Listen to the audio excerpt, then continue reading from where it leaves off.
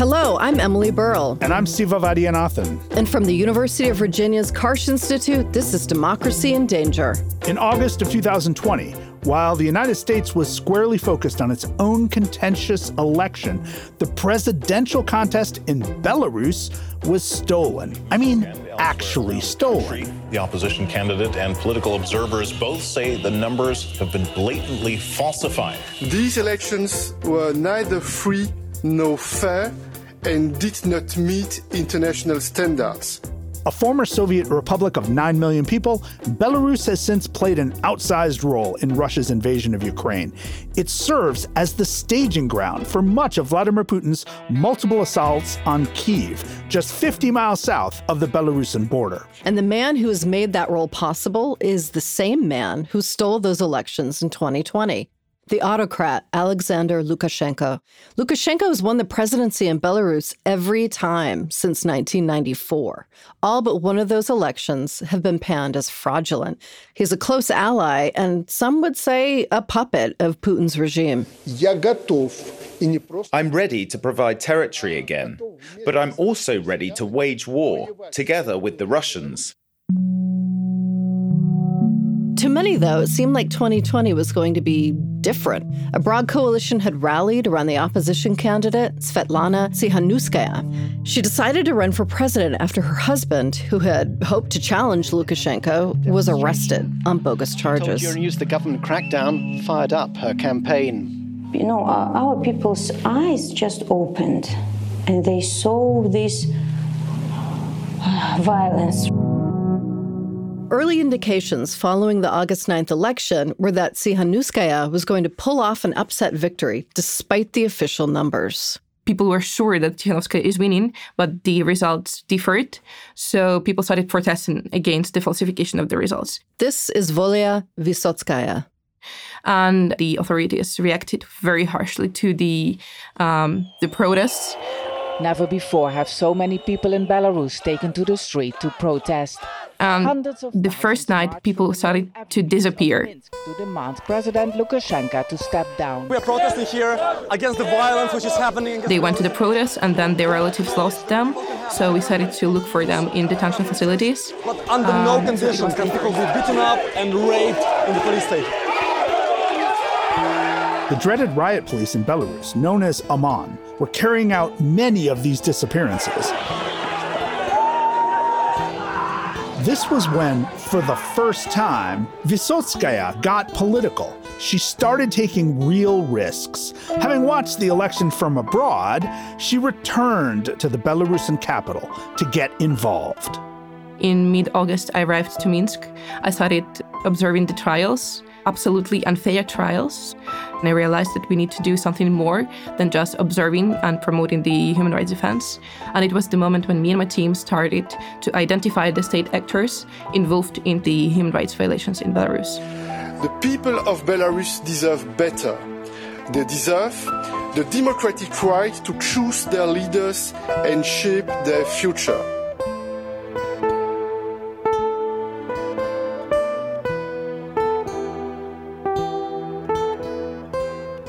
Now, our colleagues Steve Parks and Sirja Popovic caught up recently with Vysotskaya. They interviewed her to talk about her activism for the first installment of an occasional segment we are calling The Power of Many. Steve and Sirja have been supporting, training, and learning from pro-democracy advocates around the globe. In collaboration with our team, they're going to bring you some of their stories. Right, so a little more background. Sirja is a native of Serbia. As a young man, he stood up to the genocidal regime of Slobodan Milosevic back in the late 1990s. Steve is a UVA English professor and the director of the Democratic Futures Project. Now, we're going to pick up the conversation right where Steve was asking Sirja for some insight on Vysotskaya's movement in Belarus and what was going on at the time. It might be useful to hear a little bit more about the context in which this moment happened in Belarus. What Volya is saying is actually really interesting. Election fraud has two effects. Normally in societies, it was very similar in Serbia 2000, very similar in Georgia, very similar in Ukraine. First, it shows everybody that the emperor is naked. So it's like you don't really have a legitimacy, people don't want you. and whatever you say on a TV, your own army, your own police, they know that. And the other one, it pisses everybody off. So people feel this personally because now it becomes personal. Somebody stole your vote, which is like somebody stealing your wallet. So besides projecting himself as a strong man, this repression, this pressure, this new alliance with Putin, putting his military inside Belarus, is actually a sign of weakness. This is where I will move to Volya and see what she thinks. Would you agree with that? Yes, absolutely. I think Lukashenko had never been weaker than in 2020 and after 2020. And he remains very weak, even though he tries to pretend he is not, even though he tries to pretend he keeps his legitimacy internationally and nationally.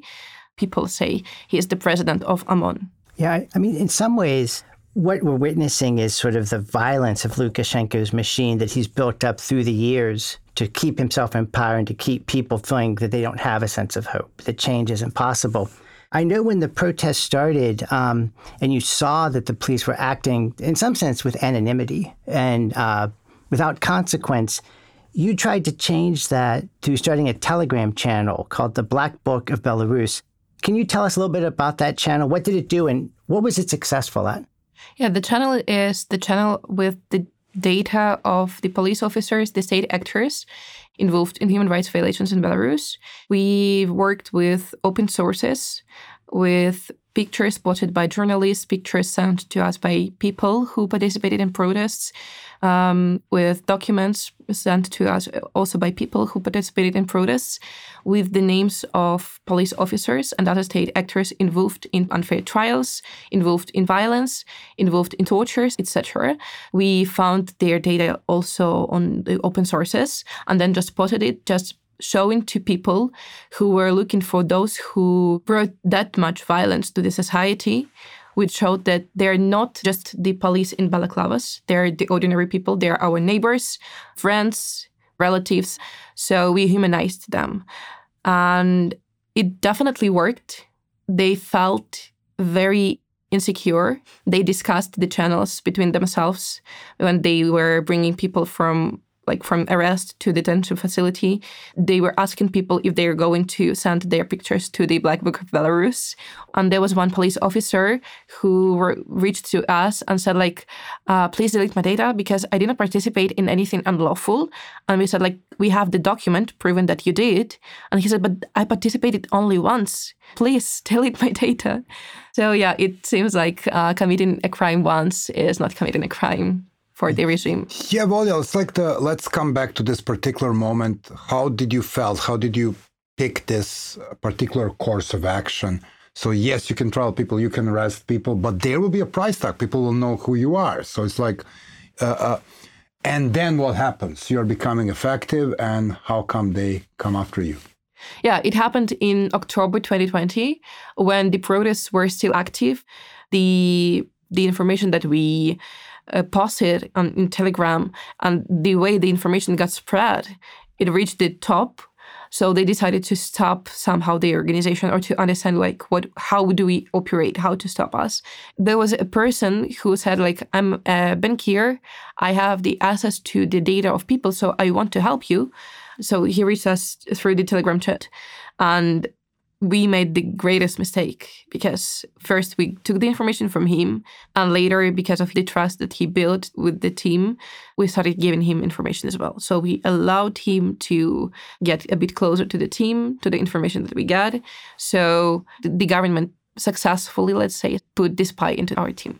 One of the impacts of that is that didn't they ground a Ryan airplane to try to get someone from your group? Yeah, in May 2021, the civil society started to be absolutely destroyed in Belarus, and the greatest media outlet was destroyed as well. The protests still went on, but not that active. And the information that we published started to be used to bring it to real investigations.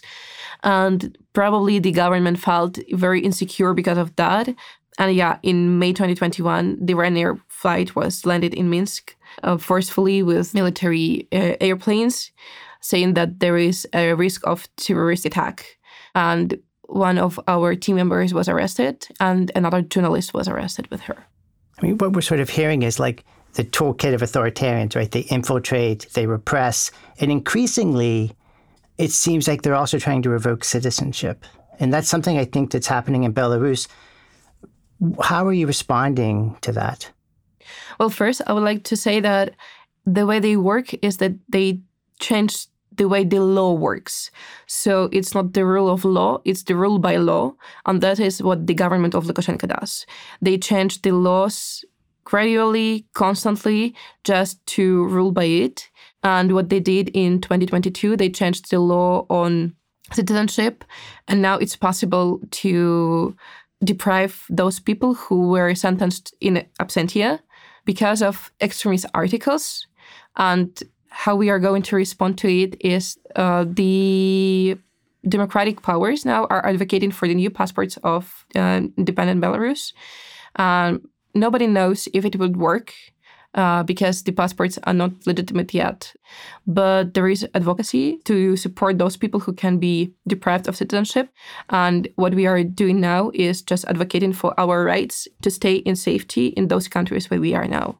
Obviously, it's a wave of oppression, both to the people inside the country and out, which brings us to your own personal case. So you are trialed in absent? Yeah, it happened last year. In summer 2022, the government changed the law, the criminal legislation, and it started to allow the authorities to trial people in absentia for committing some very serious crimes, like, for instance, the incitement of social hatred, which is the crime that the authorities state I committed. So after the breakdown on our team, after the destruction of our team, we became the first 5 people to be tried in absentia in the history of Belarus.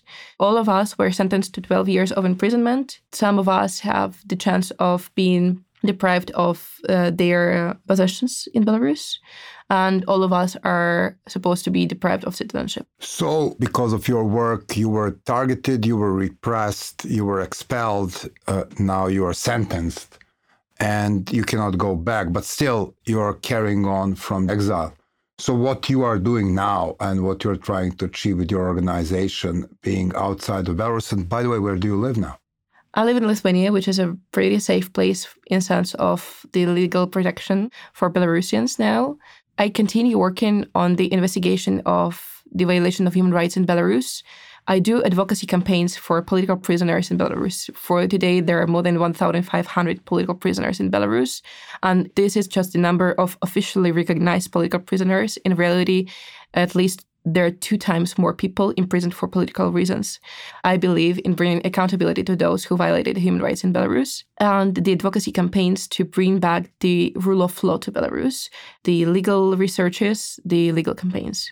I'm wondering how the situation you've been describing, West in Belarus, ties in with Russia's invasion of Ukraine, which Belarus, at least its leadership, has supported. And many advocates in Belarus have been targeted for objecting to the invasion.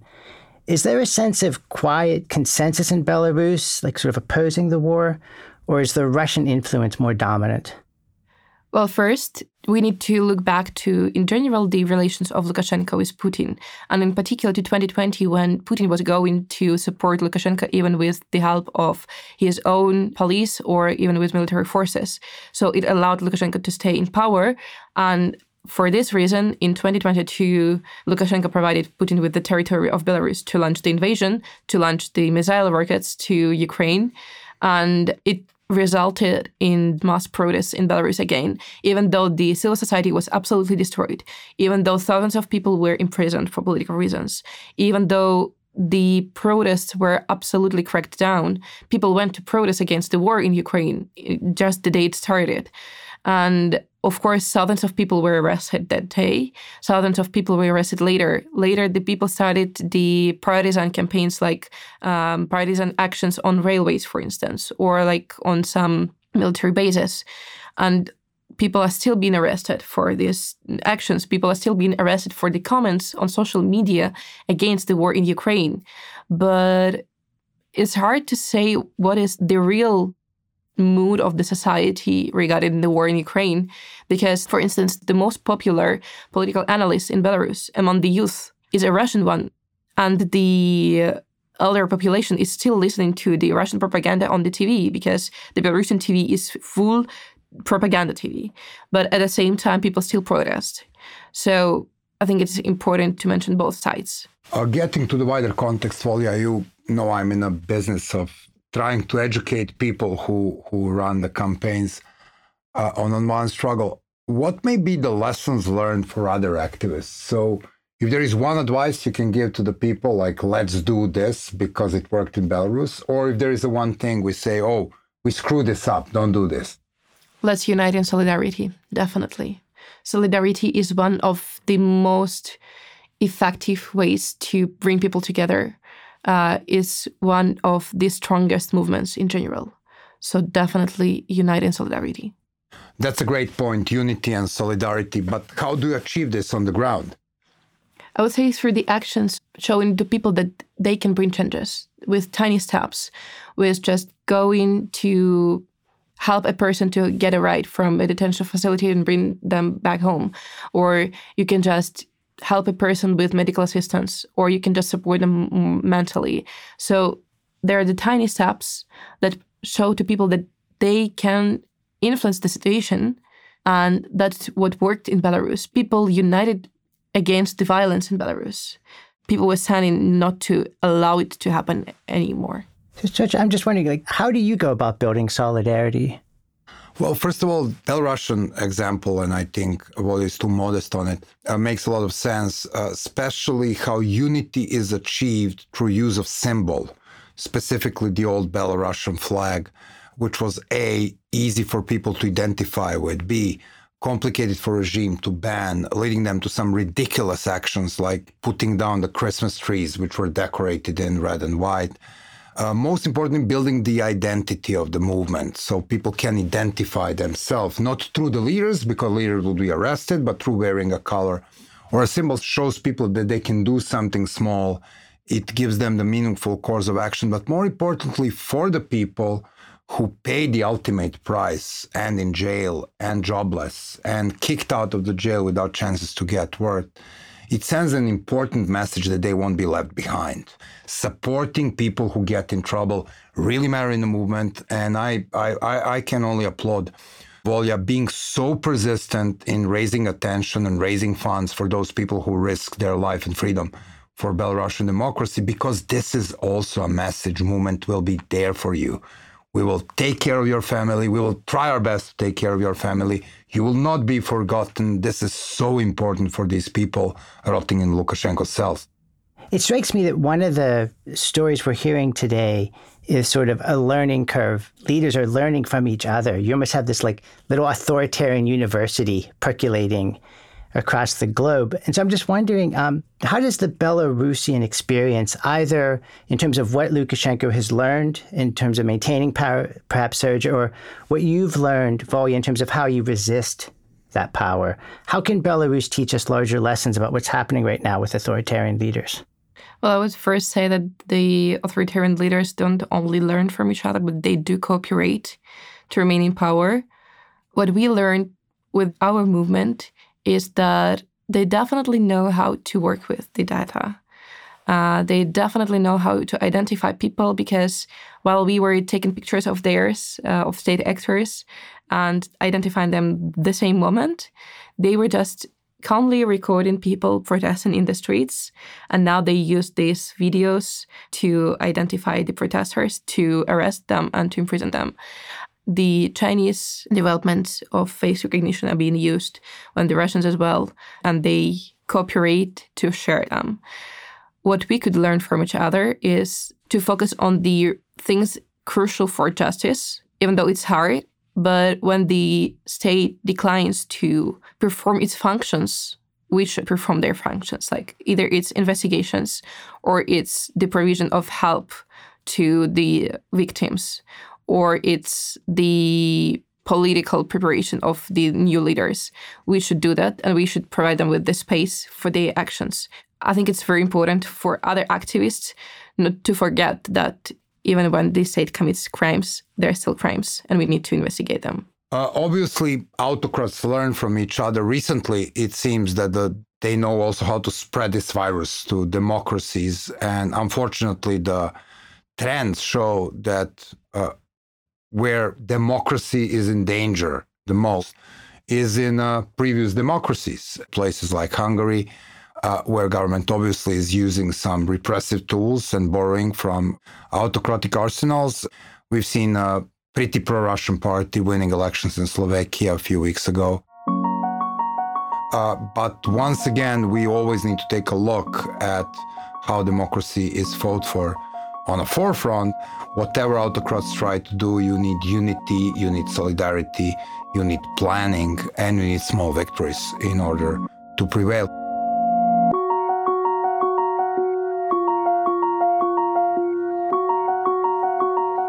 That was Sergia Popovich speaking with Steve Parks and Belarusian activist Volya Vysotskaya. You're listening to Democracy in Danger. We're part of the Democracy Group podcast network. You can find it at democracygroup.org. We'll be right back.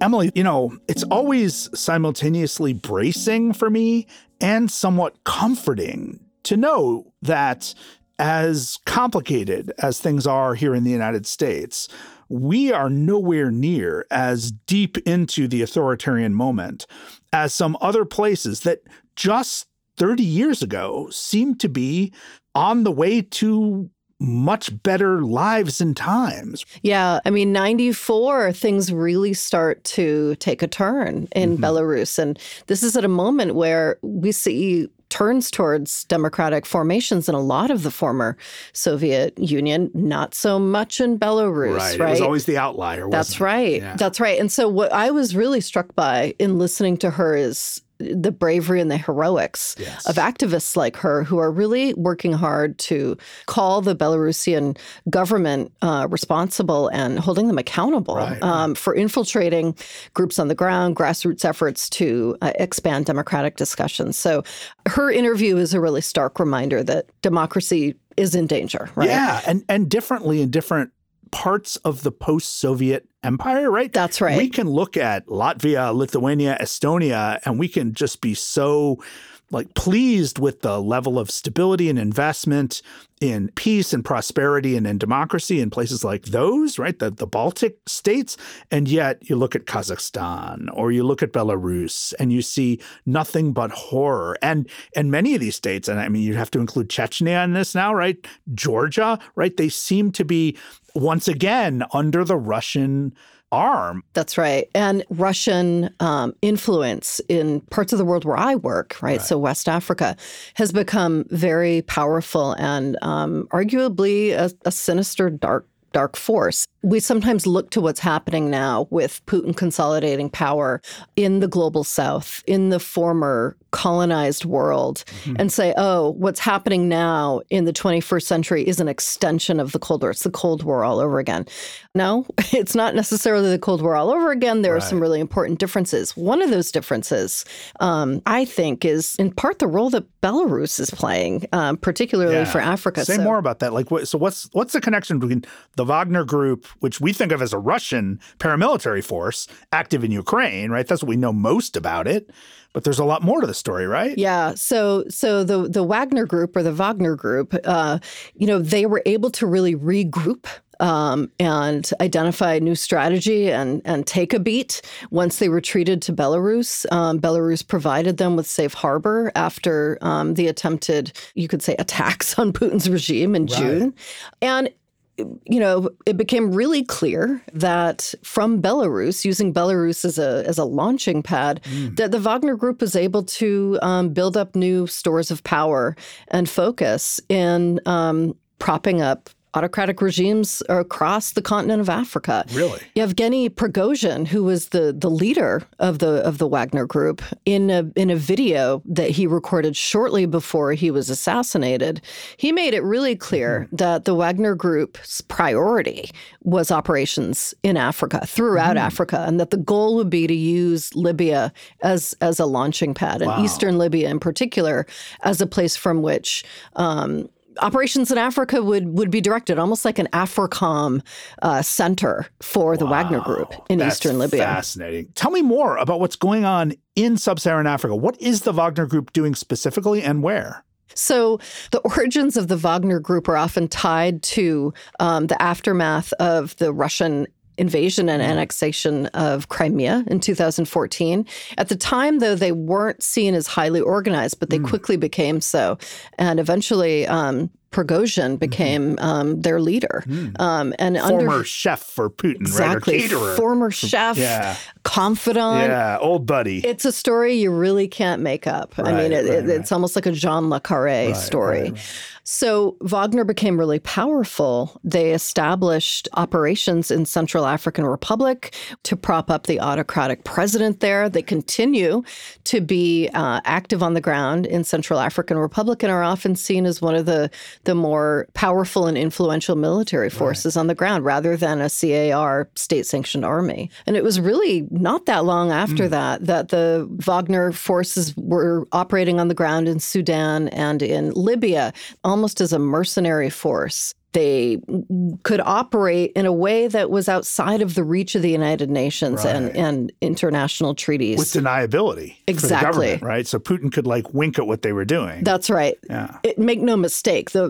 Wagner Group operates at Vladimir Putin's... sort of his private henchmen. Exactly. Right. And it allows the Russian government to make certain kinds of influential moves in parts of sub-Saharan Africa, but also North Africa, especially in the Sahel, where Russia wants to gain a foothold and an influence, certain kinds of concessions, deals around mineral rights. This is oftentimes what's at the heart. So are they just like a mob group making threats or making idle threats? Are they actually killing people? Well, so that's a good question. That's a really good question, Siva. So the Wagner Group is really a dark force, to be quite simple. I mean, they're guilty of committing human rights abuses, executing civilians in villages. I mean, this has been a real problem in Mali in particular. In Sudan, they're responsible for cracking down on protesters on the streets. The Wagner military forces are directly implicated and active in the suppression of democratic protest in a number of different African contexts, from Burkina Faso to Mali, Libya, and, we'll see how much activity they really are able to organize in places like Niger. Yeah. So, Emily, one of the things that I find really enlightening about the conversations that we've been recording for The Power of Many is the extent to which we see how autocratic regimes around the world learn from each other and actually actively coordinate. And I think it's super important for us to grasp that while we're not seeing an international fascist or authoritarian movement per se, we are seeing a chorus of themes, a lot of xenophobia, a lot of fear of LGBTQ people, a lot of fear of the power and status of women improving in the world. One of the things that's really interesting is that there have been a number of interviews and surveys recently in African countries where democracy is on trial. And the overwhelming majority of respondents say that they want democracy, that they believe in what we would call core democratic values around representative government, free and fair elections, a free press, public education. This is what people are asking for and what they want on the ground. What's happening in places, however, like the Central African Republic, like the coup that just occurred in Gabon, we see autocrats, many of whom were democratically elected, we should remember, shoring up strongman power, you could say. Right. So we know that the strongman cult or phenomenon in Africa is not new, right? We've seen Robert Mugabe in Zimbabwe. We've seen Idi Amin, of course, notoriously in Uganda, right? I think the difference we're seeing in the 21st century versus the 20th century is the influence of both Russia and China in their efforts, not necessarily to dominate these countries, but to sponsor them enough to be able to extract resources and develop markets. So in other words, they're almost neo-mercantile relationships with China and Russia. And that's not to say that Europe and the United States are not playing similar games in similar ways. Yes, I think that this is really true. In the 2000s, as a part of the War on Terror, money shifted from the Department of State to the Department of Defense that typically had gone into sort of civilian grassroots capacity building. Sure. And so the DoD was doing a lot of it. Fast forward a bit further, you look at places like Mali, places like Niger, where there were very active, stable democracies. If you had told me in 2003 that Mali would have experienced a coup in 2012, I don't think I would have believed you. But who rises to power, who steps in? It's actually Malian military who had received training from the American military in an effort to fight the war on terror against Islamist regimes from the north. Right. But what ends up happening is that these soldiers who have been trained by the United States end up toppling their own governments. So it's almost like the shockwaves of colonialism are still rocking, the shockwaves of the Cold War are still rocking, and the shockwaves of the war on terror post-2001 are still echoing through the world. And then layer onto that the turmoil in Russia as Putin takes command and then gets nervous about his status, right? So many of these things are now rocking their way across the world, and wave after wave after wave is shaking the foundations of democracy.